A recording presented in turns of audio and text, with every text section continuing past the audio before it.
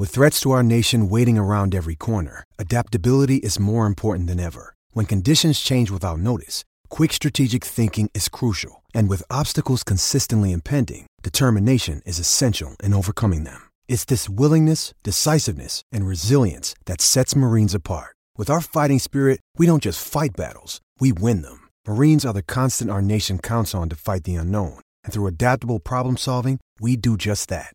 Learn more at marines.com.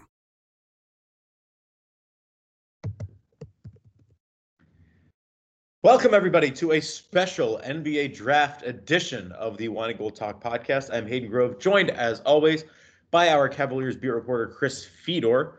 And last night, if you missed it, if you're sleeping under a rock, if you just had no interest, or if you just missed it, or whatever, I don't know. The Cavaliers, the number 5 overall selection, picked forward Isaac Okoro out of Auburn with the, like I said, with the number 5 overall pick. And that was a guy that we talked a lot about for a lot of different reasons.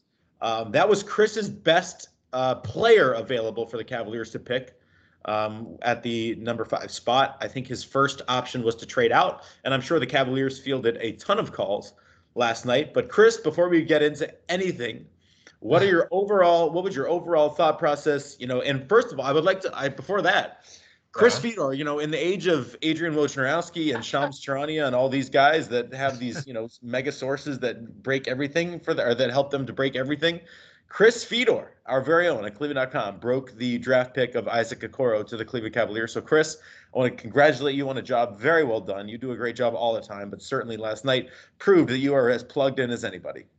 Thanks, bud. I appreciate that. I mean, I only worked on the draft for 6-7 months trying to gather as much intel and network with many people as possible. So I'm happy that it paid off, and I'm glad it was a big night for the company and for the Cavs, because they're thrilled with Isaac Okoro at number 5.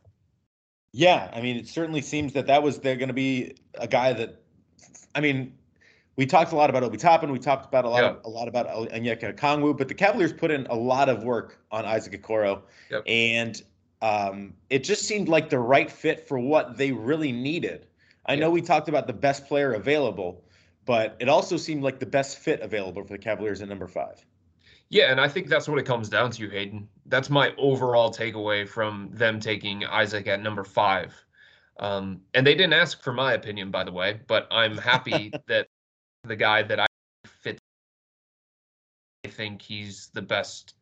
I think he's the guy who's going to have the biggest impact on this franchise of anybody that could have been available at number 5. And that doesn't mean that he's going to be the best rookie, right? I bet Obi Toppin has a better rookie season than Isaac Okoro. But this pick wasn't about the 2020-2021 season. It was about impacting the organization in the most positive way for the next 5 to 10 years. And I think it's him. And it's not just his defense. It's not just his will to win. It's not just his competitiveness. It's not just his versatility. Able to guard probably 1 through 4. I think 5's too much of a stretch at this point. It's the NBA after all. So able to guard 1 through 4. One of the best finishers at the rim in all of college basketball. So he can do other things offensively while his shot comes. But it goes beyond that. They need somebody like him, right? They're trying to put a new culture in place where competition matters, where having the right people in the organization is going to be important. General Manager Koopman has called those things the controllables. And it's not to say that Denny Avdia didn't have those, or Obi Toppin didn't, or Onyeka Okongwu. All indications are that the intel that the Cavs got back on all those different guys was great from a character standpoint as well. But I just don't think there's anybody that fits this organization and this team as well as Isaac Okoro. In many ways, Hayden, this reminds me of the pick of Colin Sexton in 2018, where, you could talk about the fact that he didn't have an outside shot, and you could question whether they should have taken Shai Gilgeous-Alexander or Michael Porter Jr. because those guys were more talented. Colin was just as talented as all of those guys, and he was the guy that the organization needed as they were going through a very, very difficult rebuild. And I think Isaac Okoro is that kind of guy. He's a winner. They don't have enough of those. Yeah, and that's exactly. I mean, it's kind of funny. Bruce Pearl was on the TV last night. I don't know where he was. He looked like he was on the side of the road or something. But Auburn's head coach, and we can put aside some of the questions about Bruce Pearl, but Yeah. I think the first thing he said was character counts, and Yes. Right. and that was one thing that I really took away, was not only that Isaac Okoro, very, long, athletic, talented guy, but seems to be very coachable, seems to be very team oriented, seems to be doing whatever, want to do whatever the coach and whatever the team needs him to do. And you add that into the skill set that he has, the position that he has. I think the Cavaliers think that they could probably help that jump shot a little bit, that outside 3-point shot. And it kind of just seemed like it was the right fit all along. So I think there were two things that came up in my research of Isaac for the feature that I did before the draft. One, he joined a team at Auburn that was loaded with seniors and guys that had had success. I think they were coming off an Elite Eight appearance. Mm-hmm. And despite joining that team, all of the guys who had previous success and Bruce Pearl, the head coach, said, "This is our leader. This is our guy. Follow him." A teenager, right? A teenager who knew nothing about college basketball came into that program that was, I guess, already established and already had success and already had guys who had done positive things at that program. And Isaac Okoro was the one who stood out. Isaac Okoro was the one who became the leader. Isaac Okoro was the one who Bruce Pearl called the faux senior. And I think that speaks volumes. He commands that level of respect. He earned that level of respect through his work ethic, through his competitiveness, through his team-oriented style. Sometimes these big time recruits go into a situation and it doesn't go like that, right? He impacts winning in a positive way in so many different ways. Bruce Pearl was telling me that Isaac went undefeated as a senior in high school, and then Auburn started 15-0. So he went like a full calendar year without losing a game. And then Auburn eventually lost 6, I think, before the coronavirus shutdown. And 2 of those were when Isaac was sidelined with an injury. So that stood out to me throughout the entire research process. And the other thing is, I talked to multiple people with Team USA basketball. And by the way, we have to get into this because I think the Team USA ties are something for people to follow when it comes to Kobe Altman's decision making. So let's get into that in a little bit. But yeah. I talked to multiple people with Team USA, and Isaac missed out on one of the teams. I think it was the under 16 team that he was cut from. And sometimes when guys get cut like that, they're like, yo, I should be on the team instead of that guy, right? Or they don't come back for the following year because they're holding it against the program for not allowing them the previous year. Well, Isaac was like, all right, I wasn't good enough. I'm going to work on my game. He went back, and then he made the under 17 team, and he beat out a kid named Joshua Christopher, who is like a top recruit, probably going to be a really, really high pick. And there were a lot of people that had a problem with that. There were a lot of people from AAU and from the grassroots that said Okoro didn't belong on the team. Joshua Christopher should have been there. But the coach that I talked to that made that decision said we couldn't afford to not have Isaac on the team. And he didn't play a bunch, right? But he made them better on a daily basis because of all the other things that he brought to that program. And then when he did get an opportunity to play in games, he made a significant difference in the limited time. And I thought that was really, really interesting because that under 17 team or whatever it was immensely talented, tons of lottery picks, and the coach could not say enough really, really good things about, one, how Isaac handled being cut, two, how he handled not getting as much playing time, And 3, the kind of impact he was still having on a day-to-day basis, despite the fact that he wasn't getting big minutes. There's a lot of positives. I mean, there's a lot of positives associated with the person that Isaac is, the player that Isaac is, the tenacity, the grit, the toughness, the work ethic, the winning mentality, the athleticism, the defense. But with any prospect, there has to be negatives, and right. We should get into some of those. First of all, the shooting. Last year did not shoot the ball well. Especially for a guy that some consider that they would kind of mirror like a 3-and-D kind of player.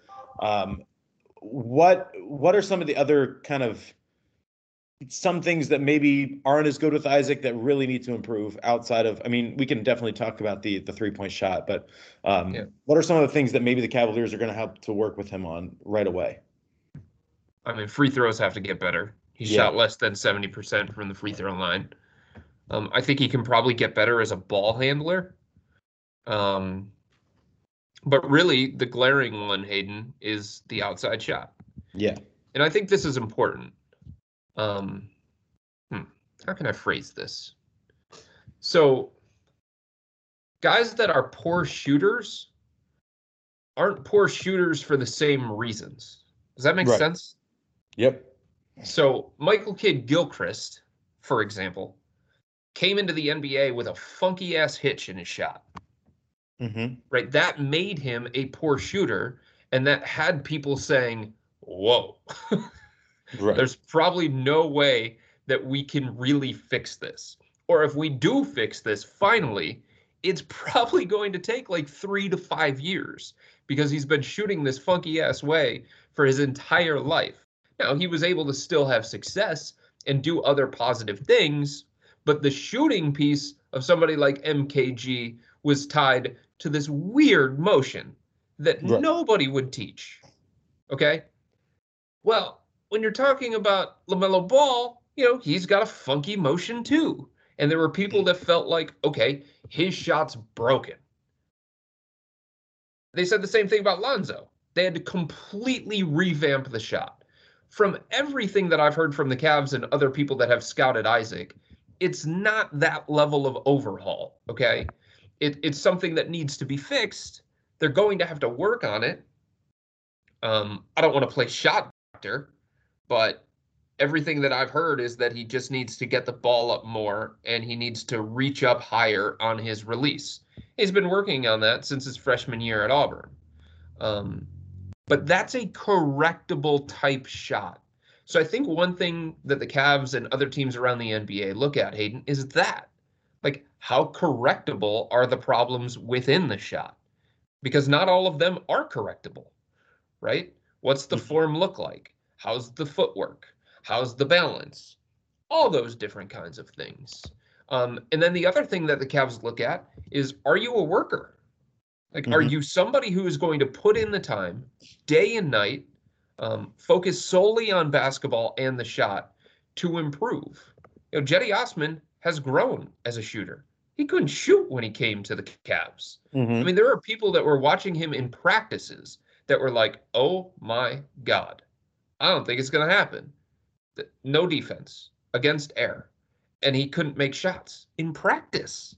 That was early on when he came to the Cavs. And this past year, he shot 38.5%. Why? One, the Cavs believe in their player development program. They believe in their coaches.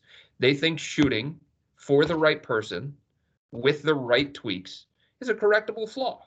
And Jetty's a worker. Everybody knows Jetty's a worker. Gets there early, stays late, before games, sometimes after games. Colin Sexton couldn't shoot coming out of Alabama. Couldn't shoot. Shot like 33% from three-point range. In the NBA, he's shooting 39% from three. Larry Nance Jr. a couple years ago made 2 3-pointers total. That's it. 2. This past year, he shot like 36% from three-point range. So it's like part of it's the person. Part of it is the shooting form to begin with. And the other part of it is, where do you go? What team are you a part of? And the Cavs believe strongly in their player development program when it comes to correcting shooting, because they have evidence that points them in that direction. And here's another thing, Hayden. So yeah, he's not going to be a great shooter as a rookie in the NBA, probably. But being a poor shooter doesn't mean you're a poor offensive player. You know what I mean? Like there Yep. are other things that you can do on offense while the shot is coming, while waiting for that piece to develop, where you can make an impact. He can cut to the basket, down and attack the rim and get open looks, not just for himself, but for his teammates. Kobe Altman believes he's an underrated passer. He's a ball mover. He's not a ball stopper. And I think for the Cavs, it's a great fit because they have so many ball dominant players. They have so many high usage players.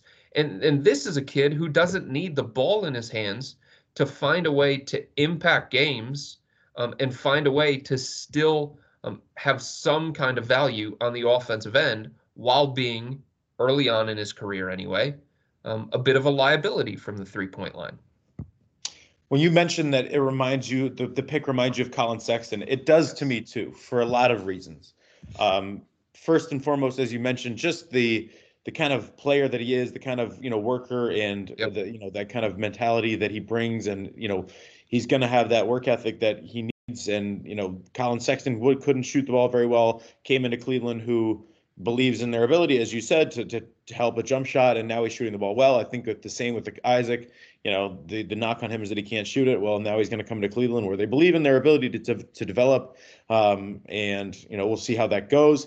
Then you have both of them are from Georgia, both from kind of the Atlanta area, and then both went to Alabama schools.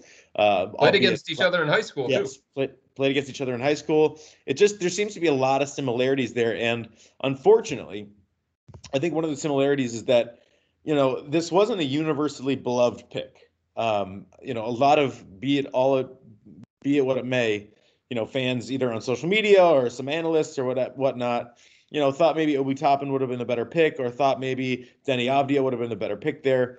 What did you take away from some of the criticism of this pick, and why? Like, for me, I just don't see where, I don't see where could be a bad pick for a couple of reasons. First of all, I think like I said, the Cavs needed a wing. They got a wing. Second of all, all the things that you've mentioned in terms and all the things that we've heard from everybody who he's been around in terms of just his work ethic and his ability and his love of the game, and his, he's going to put in the time and the effort, and that's huge. And, the third thing is, it was a weak draft to begin with. And if this guy is athletic and can defend, and the Cavaliers certainly need defense, and they believe in their ability to hone offensive players, then why is he not the pick? I mean, it just, Right. It makes sense in so many ways. So what did you take away from some of the criticism the Cavaliers got, be it because of Obi or whatever? I mean, I get it, obviously. Yeah. I think anytime you have a bunch of mock drafts around the country from a multitude of websites with the same couple of players in them, I think fans are naturally going to gravitate to those guys. And I think when the name Isaac Okoro gets called, when everything had pointed to Obi Toppin, or Denny Avdia, it's going to be a surprise. And I think the element of surprise kind of ties into the reaction. And I also think there are people that wonder about Isaac as an offensive player. And I get it. I think those concerns are warranted. Hell, Kobe Altman said last night in a Zoom call with all of us reporters, he said, yes, it's a concern. Yes, we have to work on it. Yes, we understand that his shooting percentages have been low his entire basketball life. So yeah, combine all those things together, and I understand why there was the reaction that there was, a combination of shock and maybe even disappointment. But I think you said it right, Hayden. The Cavs, yes, the Cavs needed a wing. Yes, they needed someone who could defend. Those things are obvious. The bottom line is they needed a talented kid. And I think Isaac Okoro is the best combination of all the things that they wanted out of this year's draft. He's the perfect mix of talent and fit. And you can talk about like Denny and Obi, and most people did hate most people did have those guys higher than Okoro, and that includes people around the NBA and scouts. But here's the thing. Like we talked about this a number of different times, and I think people around the NBA admitted this. There was a top tier of players in this class. We know that. It was Anthony Edwards, James Wiseman, and LaMelo Ball. Right? It's not like the Cavs passed on one of those guys for Isaac Okoro because Okoro fit better. Right? They didn't do that. Right. He was always in tier 2. Okoro was always in tier 2, along with Obi, along with Denny, along with Tyrese Halliburton, along with Patrick Williams of Florida State and Onyeka Okongwu. We talked about that for months, that the Cavs were having a really, really hard time parsing through that second tier because it was so cluttered and there was very little separating these prospects. So if that was the admission and that's what we knew, like, it's not like they went from a different tier and sacrificed talent in order to fit a need. They got a talented guy who happens to be a wing, who happens to be able to defend. It's everything that they could have wanted out of this pick. And that's why, to me, I had Okoro at the very top of my wish list for the Cavs. And certainly the Cavaliers did too, because there wasn't any, I mean, Patrick Williams probably, So I do think there was a debate. I do. Between All Okoro of my and intel. What's that? Between Okoro and Williams? No, I don't think that was the debate. Okay. I think up until around 7:30 last night, it was between Okoro and Obi Toppin. Okay. And Kobe Altman was having a really, really hard time with that particular decision and trying to separate those two guys. Okay. But even as of Monday, talk about this Monday? I think we might have talked about this Monday. Mm-hmm. So Monday morning, the Cavs met as an organization to finalize their big board and to have all the kinds of conversations that they needed to have going into Wednesday night. So even when they did that, to my knowledge, Hayden, their big board was not 1, 2, 3, 4, 5, 6, 7, like all these other ones on these websites. To my knowledge, their big board was in tiers. Tier 1, Tier 2, Tier 3, and then they had to figure out the ranking within all of those tiers. Well, the next day, I had been told that the ranking from Monday changed because there was so much confusion, right? And there was such little separating all the different prospects. And I feel like that was the way that it went up until about 7:30 last night when I got a tip that Obi was out. Yeah. But that's how confusing it was to separate those guys. And I feel like you could make an argument for Denny, right? I could make an argument for Okoro. Joe could make an argument for Obi Toppin. Bill could make an argument for Onyeka Okongwu. And if that's how it was going with us, you can believe that's how it was going with the Cavs. There was at least one member of the Cavs that felt like Onyeka Okongwu should have been at the top of tier 2, right? There was another member of the Cavs that said Okongwu should have been at the bottom of tier 2. So there was just a lot of confusion around the NBA about how to separate all these different prospects in a way that, so yeah, it does happen a lot in the draft, but I think more so than most years. And we knew it was going to be that way going in. Yeah, definitely. With Obi, just specifically, I mean, you didn't like the fit per se, just because, given his age, given, the Cavaliers, what their current roster makeup is. What would the argument have been for Obi over Okoro? So I think there are two.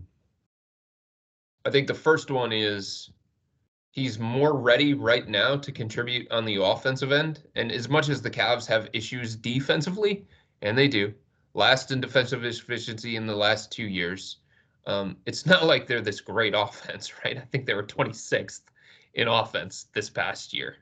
So as much as they needed defense, they needed offense too. And I feel like because Obi has the college experience that he has, and because he's further along from a body standpoint, from a maturity standpoint, from a developmental standpoint, he's more able to step in right away and contribute, and the Cavs want to push this thing forward. Not that they're ready to hit the go button and make all of these all-in moves, but they want to make progress. Be better than they were the last couple of years, winning 19 games in back-to-back seasons. So I think that's part of it.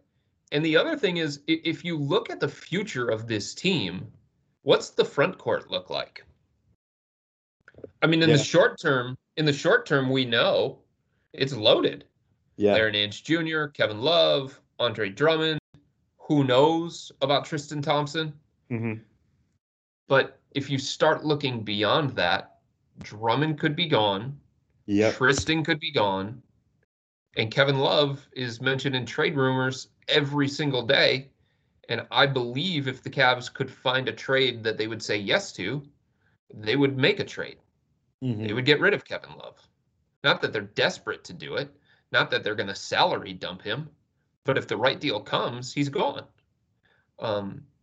So because of that, the Cavs are looking at it saying, hey, we would need a long-term replacement in the front court, or at least a long-term solution in the front court.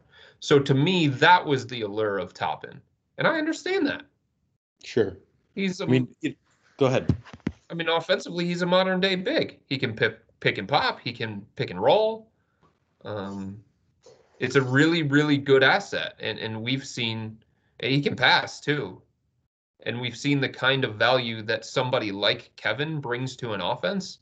And I think the Cavs looked at it saying, Obi could be that for the next 5 to 10 years. And what does that mean with our young guards? That means good things, because Kevin is good with our young guards. I'm interested about Denny, too, because, in your mock draft, you have the Cavaliers taking Denny. Yeah. With number 5, and he ends up number 9, all the way down there again with the Washington Wizards. Yeah. So what happened there? Was it a matter of just too much of a project, given his age, given the small turnaround, the short turnaround from for the start of the season, given the just given everything, really. I mean, we did talk about how he's played professionally with a lot of great players, and Cavaliers did their research, but I mean, it seems like some teams are really scared off by something. Well, I think he was one of the most polarizing guys of that cluster, because I just think there's more known about Obi. There's more known about Okoro and Halliburton. And with Denny, how can I phrase this? I just feel like there's more projection involved in him. Yeah. Because here's the thing, and I was talking to somebody in the NBA about this Wednesday morning. I was like, when I watch Denny, what am I looking at? Because he played in the Israeli league, and that was lesser competition than the Euro League. In the Israeli league, he was great. He stuffed the stat sheet, and he showed two-way potential, and he looked like a supersized playmaking forward, because he was getting opportunities and because the level of competition was different. In the Euro League, and there were reasons for this, but in the Euro League, he couldn't play. He didn't play. So I think if he played the way in the Euro League that he did in the Israeli League, then people wouldn't have as many questions about the level of competition. But I just think it was so hard to parse through. Okay, he looks like one guy with the Israeli national team. He looks like another guy in the Israeli league, and he looks like another guy in the Euro League. And the guy that he looked like in the Euro League was not top 5 pick. So there's just a lot of projecting that I don't know that there was. I think he was harder to get a consensus on than some of these other guys. That's fair. That's absolutely fair, just given everything. I was also interested, like Tyrese Halliburton fell pretty far too. He was. I think the Billis's big board had him like the 4th best prospect. Is that right? I think so. From what I remember on the television, and he ended up going to Sacramento. Huh.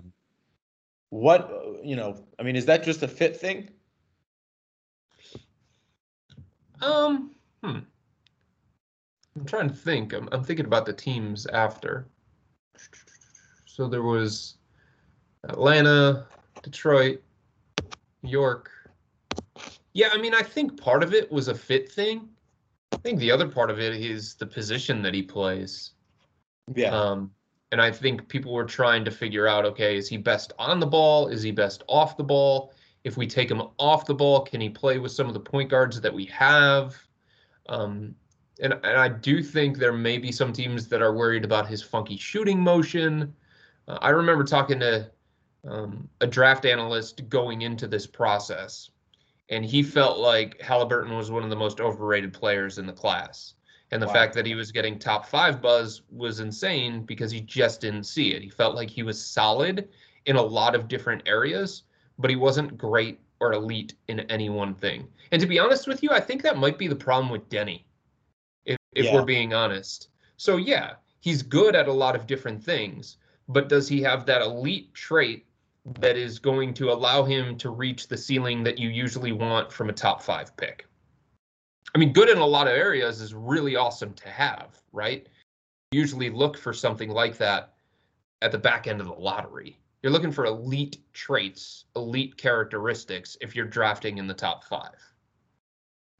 Right. You're looking for rather a master of a couple trades than, a jack of all trades and a master of none.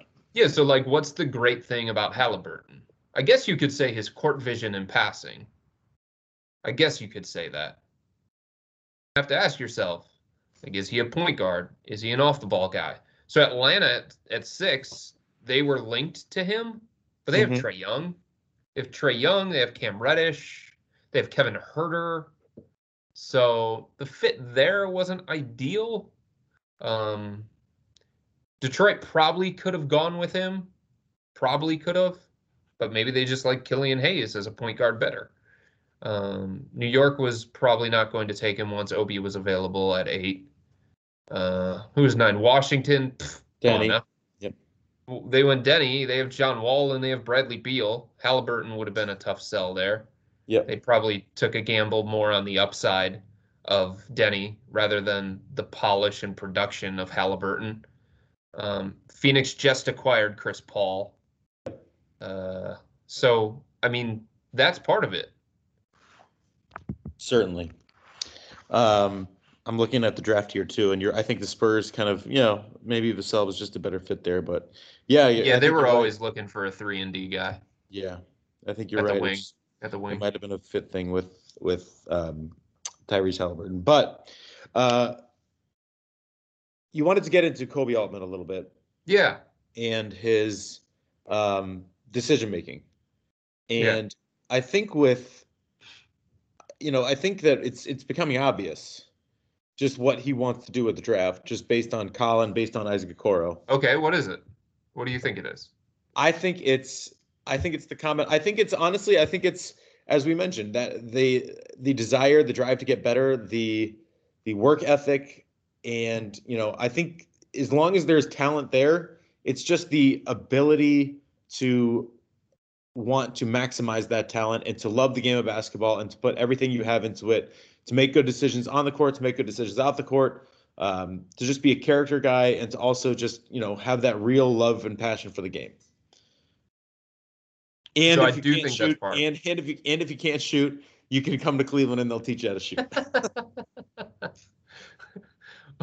Well, it's not always the case. They don't always look for bad shooters. I mean, they drafted Darius, and he was supposedly an elite shooter coming out of college, and Dylan Windler was one of the best snipers in the draft last year. So it's not like a prerequisite to be a bad shooter, and then the Cavs can mold you into what they want. But I do think you're onto something there. And I think there's something else here in play. So even for me, covering a draft. SEC guys? No, it's not even SEC guys. Although that kind of ties into it a little bit too, doesn't it? Apparently. How many of those? They've taken 3, right, in the last 3 years. Alabama, Vandy, and Auburn. Yeah. But I was talking to somebody about this. I cover the draft. So during this this shutdown, I reached out to as many people, one that I know and two that I trust, just smart basketball people. Mm-hmm. And NBA teams do that too. Now, Yep. that doesn't always mean that they're going to get intel that makes them right. You know, the Cavs reached out to people in a search of John Beeline, people that they trusted, people that they believed, and it backfired, blew up in their face. But that's how this goes. You have a group of people that you trust, you have a group of people that you have a relationship with, and the intel that they give you is going to go a long way. It's going to form an opinion. Yes, of course, you're going to break down the film yourself. You're going to watch these guys in person. You're going to watch these guys work out during the pre-draft process. There are so many different things that go into a selection. But at the end of the day, it's about trust and it's about relationships. And one thing that I have noticed, Hayden, Kobe Altman, early on in his career, he spent a lot of time with USA Basketball. Do you remember this? Yep.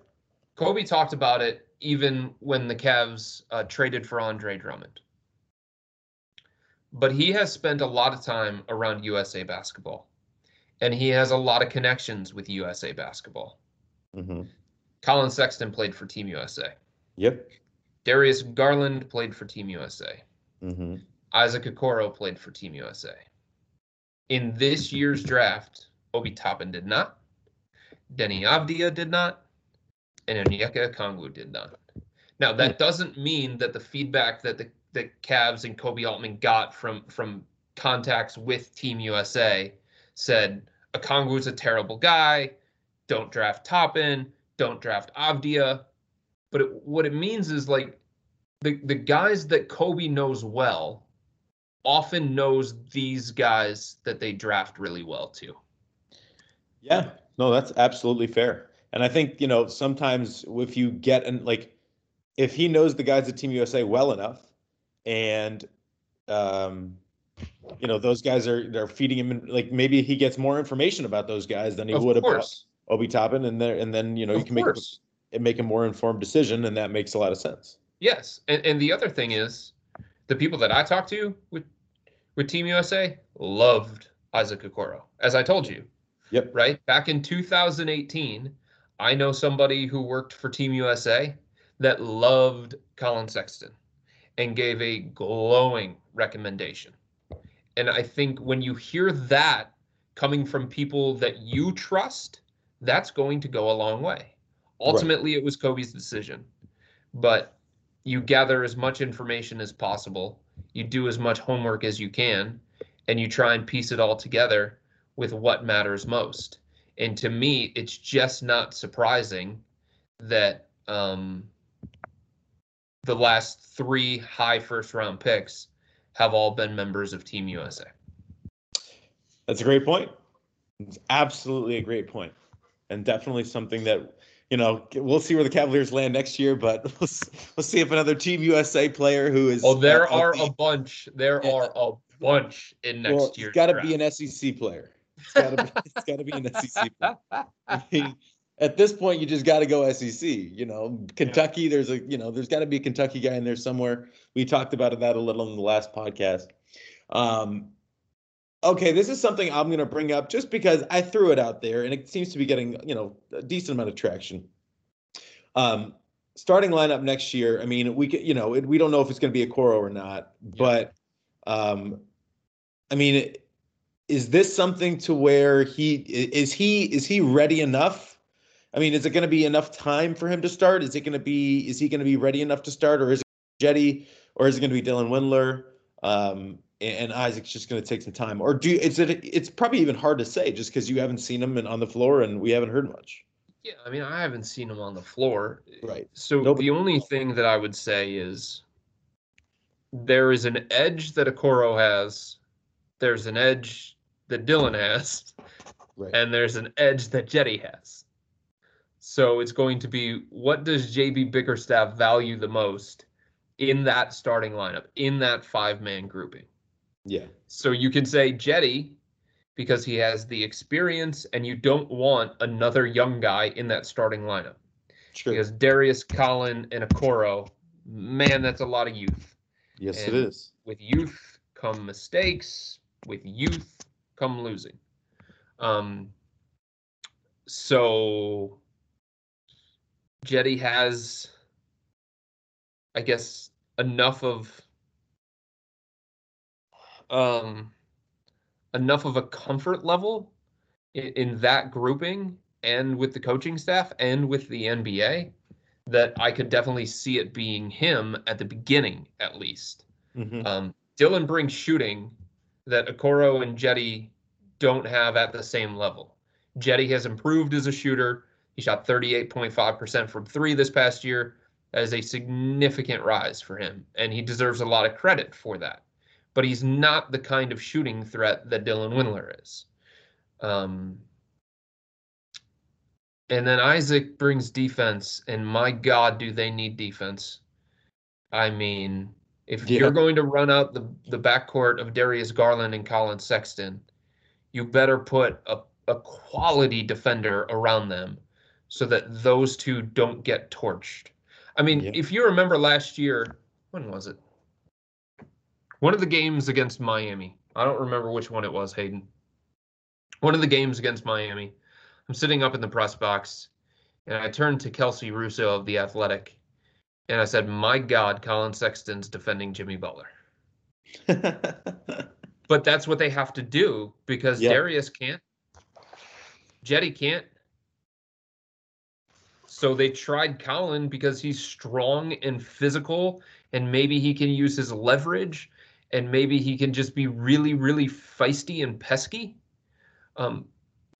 But if you have somebody like Isaac Okoro out there with the young diminutive backcourt, suddenly he takes that challenge, and not as much as on the shoulders of Darius or Colin, putting them in a position to fail, honestly. And then so I don't know Dylan ultimately Windler? what they're going to do. I don't know what they're going to lean on. I guess my it depends. belief right now, honestly, is Jetty. Yeah. I think that makes the most sense.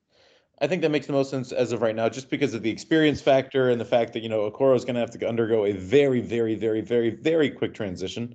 And they're not going to have a ton of time to evaluate him. And it's going to be a situation in which it's going to be very, very, and kind of, honestly, I know Dylan Windler's been around. I get it. So maybe he's got a little bit of an edge, but he hasn't been on the floor much either. So it's not like he's coming up with a major advantage. So I think Jetty, I think you're right. I think just in terms of experience and knowledge and professional, just the ability to be a professional, I think Jetty's probably got the edge. But I wouldn't say, if Okoro gets comfortable quickly, I wouldn't hesitate to say he's going to be starting sooner rather than later. This is the thing that I'll say about him. When you start seeing him impact games, he's the kind of guy that coaches are going to have a hard time keeping off the floor. Yep. Absolutely. And when JB sees him with the kind of defensive potential that he has, the athleticism he has out there on the wing, his finishing ability on the offensive end, I think JB is going to be like, yo, this is the kind of guy that we need in this group. Because it's not like Kevin's a great defender, Kevin Love. No. And Andre Drummond's reputation is of a rim protector and a good defender. He got some vote for Defensive Player of the Year, but his reputation has never matched what he actually brings to the court. Maybe JB Bickerstaff can get that out of him, especially in a contract year. But I think given the things that Isaac brings, JB is going to start gravitating to him more. And it would be understandable. I think Isaac's a coach's dream, to be honest with you. That's what Bruce Pearl was telling me. We haven't talked a lot about Kevin Porter Jr. And how he fits into this mix. And I know he's had his off the court issues lately with the crash and the other domestic violence potential issue there. But a lot of people are thinking maybe Kevin Porter Jr. should start over Colin, and Colin should go to the bench, and then bring in Isaac Okoro. Where does Kevin Porter Jr., who the Cavaliers are probably banking on more than, I mean, to be maybe not banking on, but maybe they're thinking that he could be bigger than anyone they've drafted thus far. Where does he fit into this mix with Isaac coming in?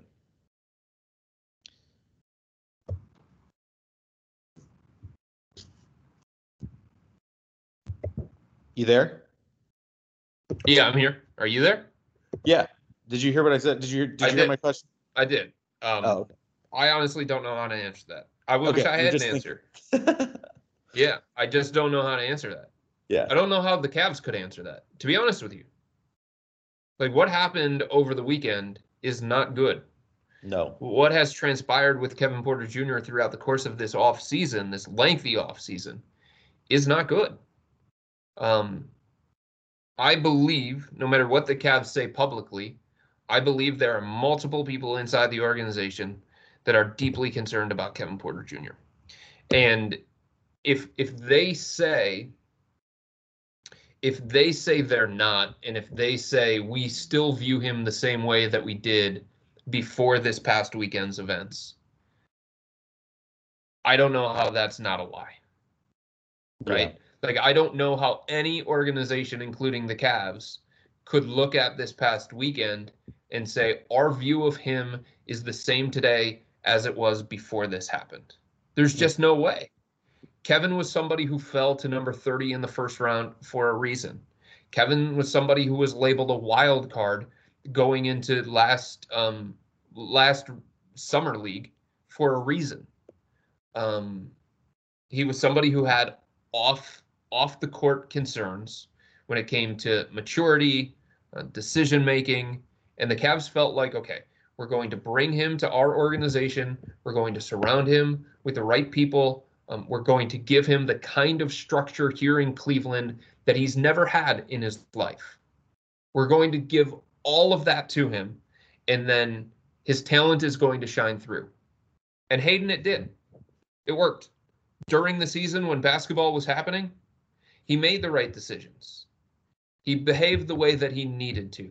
He was a professional, and he looked good, right? Yes, and he had teammates feeling like the most talented of the young guys. He had people inside the organization feeling like he was the foundation piece.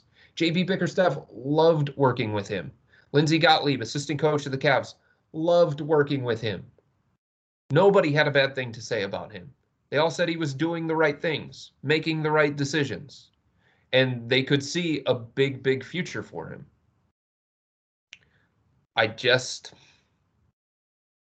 How do you do that right now?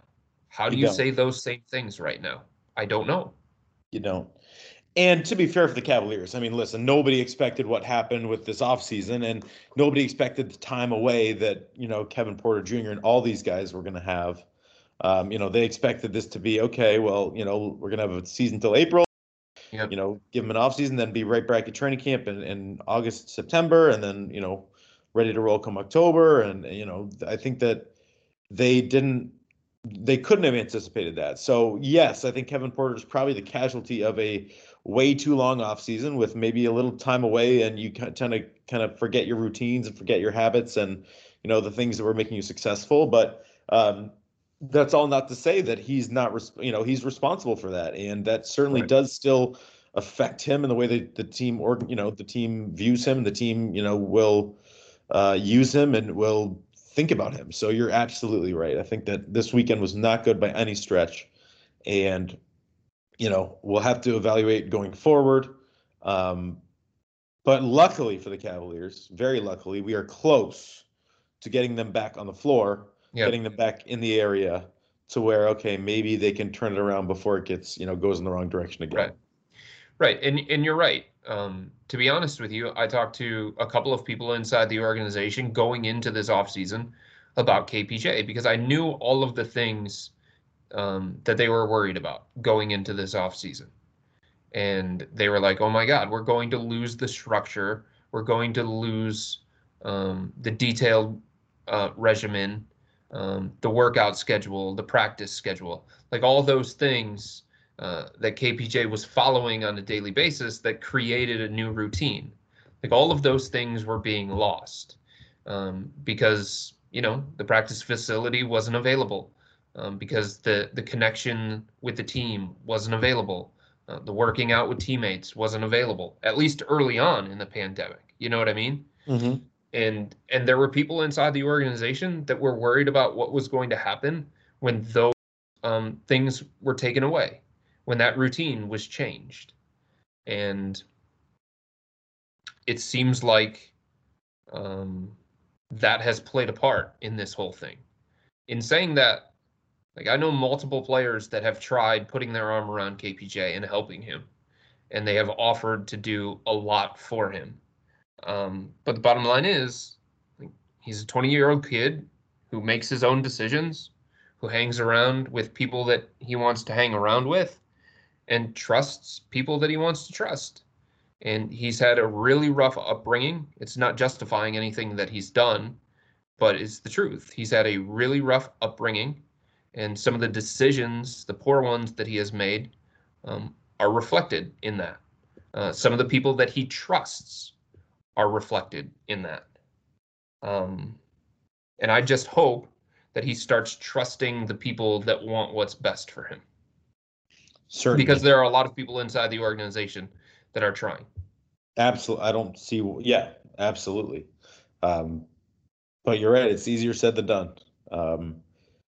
Maybe, like I said, maybe when he gets back around the team, then that'll be a situation in which he can, understand them more and maybe get that in-person feel as opposed to, just on the phone or Zoom or FaceTime or whatever. Maybe Right. it's just a different connection with them when they're in person together. Yeah, but it's a really bad sign, I think. Honestly, if we're being honest, Yeah. it's a really bad sign. I'm not burying the kid right now. He's 20 years old. He made some mistakes. He needs to learn from those. But it's a bad sign that in his first NBA offseason, this is the way that it goes. Yes. Off seasons are tough on a lot of people. I know it's a different off season. It's a completely different off season. It's a longer off season than usual with different access to different things. But the off season is filled with temptation and freedom and things along those lines. And you, as a professional, if you're going to be an NBA player and you're going to be a pro, like, you have to do the right things during the season. Yes, it's easier, but what do you do when nobody's watching? Yep. Yeah. What do you do I mean, out of the spotlight? What do you do away from the basketball court? Like, right. those are things that are going to matter, especially to a team that focuses a lot on culture. Right. No, you're absolutely right. You're absolutely right. And I think, bringing in Isaac, will only continue that to try to drive a different culture. And maybe Kevin Porter Jr. will, continue to grow and continue to learn. That's the only hope that the Cavaliers have is if they, as if he can continue to make strides to take steps in the right direction as opposed to the wrong direction. And hopefully this is a misstep that will, that will continue to, again, just kind of make him a better person. right. I mean, sometimes that's Yeah. Sometimes that's how it goes. Right. Unfortunately. Yep, for sure. All right, Chris. Well, listen, if we let anything else about Isaac, anything else about Kobe, anything else, I mean, I'm trying to feel like think. we've talked a lot about a lot of different things, and now it's time. Like, finally, we can start to think about training camp soon and see how Isaac is fitting on the floor. And I'm sure, we might not get access to practice, but it'll be better to talk to some of these guys more closely on a daily basis. And right now, honestly, I mean, with the virus the way that it is, let's just pray there's a season. It's just horrible to think about. I hate it. I hate everything about it, but it seems to be getting much worse instead of much better. So hopefully this vaccines, there's apparently 3 vaccines now. Hopefully they can get these things on the road and get going. Yeah. So I think this is the other thing. We're talking about Okoro and the kind of impact that he can have. Yeah. You know what I think is going to get better through this? Somebody like Dylan Windler, somebody like KPJ, if he makes better decisions and he grows up a little bit. Because having to play against that dude every single day in practice, like, you're going to have to bring it, right? Yeah. Think about You're going to that. have to bring it. You're going to have to bring it every single day. I mean, you're going to be challenged every single day. The Cavs always told this story about Matthew Dellavedova just Yeah. pissing off Kyrie Irving. And Kyrie Yes. hated playing against him, Yeah. but it challenged him and it probably made him better. Now, Kyrie Yeah. was great to begin with. He was probably destined to be a great player. But having that level of competition daily in practice, going against that in practice, that's going to make you better. And Dylan Absolutely. Windler is going to be playing against a tough, rugged defender in scrimmages on the practice floor. And that's going to show him the areas where he needs improvement, um, and the areas where he can have success. And I think that's really beneficial for somebody like Dylan, who did not get to play in the NBA last year and hasn't been able to do as much as some of these second-year players because of the injury that he sustained. And as you mentioned, same goes for Kevin Porter Jr. Yes, right. You know, Absolutely right. I mean, And I'm not saying that's why they picked Okoro, but I think that's a no, byproduct of having a guy like that. absolutely. I mean, I think that's maybe a good thing about the Cavaliers that we kind of don't really talk a ton about, and maybe it doesn't go as much for the guard position, but they do have some depth in terms of, if Tristan comes back, you look at the Andre Drummond, Kevin Love, Larry Nance Jr., Tristan Thompson, like going against each other in practice. That'll certainly iron sharpens iron. You got Okoro going up against Kevin Porter Jr. and Jetty and Dylan Windler. I mean, those will definitely be some battles, and Yeah. we'll see if Delly comes back. We'll see if Dante Exum comes back. I mean, there's definitely some depth there in terms, if maybe not like on the floor during games depth. I think there's some depth in, like, they can definitely make each other better in practice. Yeah. And the other thing, and we talked about this at the beginning of the podcast, but I wanted to be the finishing thought. Sure. Just because Okoro can't currently shoot threes doesn't mean he's a one-dimensional player, Right. right? Right. There are plenty of other ways to score in the NBA while not making threes. There are plenty of other ways to impact offense in a positive way while not being able to shoot threes. So if you're focusing solely on he can't shoot threes, you are missing so many of the other things that he does well.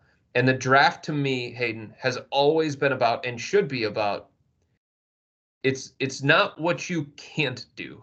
It's what you can do. And this is the problem that fans had with Colin Sexton. They put him in a box, they labeled him a certain way, they formed an opinion, and they gave him no space to improve. Don't do that with Okoro. He's a 19-year-old kid who's still getting better, and he works his ass off to try and get better. He's already worked all off season on his outside shot, and he feels like it's gotten better. And the Cavs saw him work out, and they thought it looked better. Oh, by the way, here's another story from his workout. Okay. So the Cavs went to Auburn, and also if you're looking for who the Cavs are going to draft, chances are they're going to draft somebody they worked out. So to me, the only four people that were realistic possibilities for the Cavs at number 5, because of how much they value an in-person workout, Isaac Okoro, Obi Toppin, Denny Avdia, and Onyeka Okongwu. Like, there were other people in that tier, but not seeing them work out, I think, worked against them. Sure. Anyway, so they go to Auburn. This was a couple weeks before the draft. They go to Auburn, and first the Cavs loved that he was working out in Auburn. He could have been finding a fancy gym in Atlanta with a bunch of his boys and stuff like that, but he stayed on campus, close to people that he had relationships with, close to people that he trusted, away from the bright lights. So the Cavs go to Auburn. It was Kobe Altman, assistant GM Mike Gansey, and head coach JB Bickerstaff. And they put him through a workout. They were impressed with all the things that we already talked about. And then they had dinner with him. So they sat down, they had dinner, they talked about who he was as a person, what he likes, what he doesn't like, hobbies, things like that. The feedback that they got is these are the things that matter most to Isaac: God, family, and basketball. So they get done with the dinner and they go back to the campus of Auburn. And Isaac goes to put in a second workout. after the workout he had already had with the Cavs, after the long dinner that he already had with the Cavs, and the conversation that followed, he went back at night to Auburn's campus and had a second workout. There you go. Like, that's Colin. That sounds a lot like that's Colin. Yeah. I mean, those two are going to be in the gym. There's no doubt about it. Speaking of that, Tuesday night, the Cavs were at the practice facility till about 9:30, 10 o'clock at night, putting in a lot of work, getting some pre-draft stuff together ahead of Wednesday night. So they're about to leave around 10 o'clock, and Colin Sexton strolls into the gym for a 10 o'clock workout. Well, that's the culture they're looking for. Yep. They want that work. They want that work. And I think that's something that Kobe Altman has definitely put a stamp on the organization. Guys, they're going to put in the time. Yep. Well, that's a great closing thought, and we appreciate the stories for sure. I'm sure there'll be more to come from Isaac Okoro and from this Cavaliers team in general. And finally, we have a name that we can firmly place on the Cleveland Cavaliers roster after months and months and months and months and months of speculation and prospects and all that. I do have one more question real quick. Okay. You mentioned last night on Twitter that the Cavaliers were trying to work on getting back in the second round. Were they ever close to another first-round pick or a second-round pick? I don't think so. Yeah. I don't think so. It was just one of those things. They're doing their due diligence to try to, get somebody they like. Of course. I mean, there were different guys that they liked if they could have gotten into the first round, depending on what it was going to take to do that. The other thing is, if you notice, I don't think there was a single lottery pick in the 2021 draft traded last night. And teams are going to hold those things tight because the 2021 draft is supposed to be awesome. Yeah. To the point where the number one pick in this year's draft, Anthony Edwards, there are some believe that if he would have been in next year's draft, he would have had a hard time cracking the top 5, maybe even the top 10. Wow. Now, it could change. Of course, it could change. But that's the kind of talent level that people are talking about here. Wow. That's unbelievable. Yeah. I mean, so we'll see when the 2021 NBA draft is. We'll see what the Cavaliers are. But for now, we would just focus on Isaac Okoro, focus on this new Cavaliers roster that's about to take the courts in Independence. And I'm excited. I'm excited that finally we're going to get to see some basketball, hopefully here soon.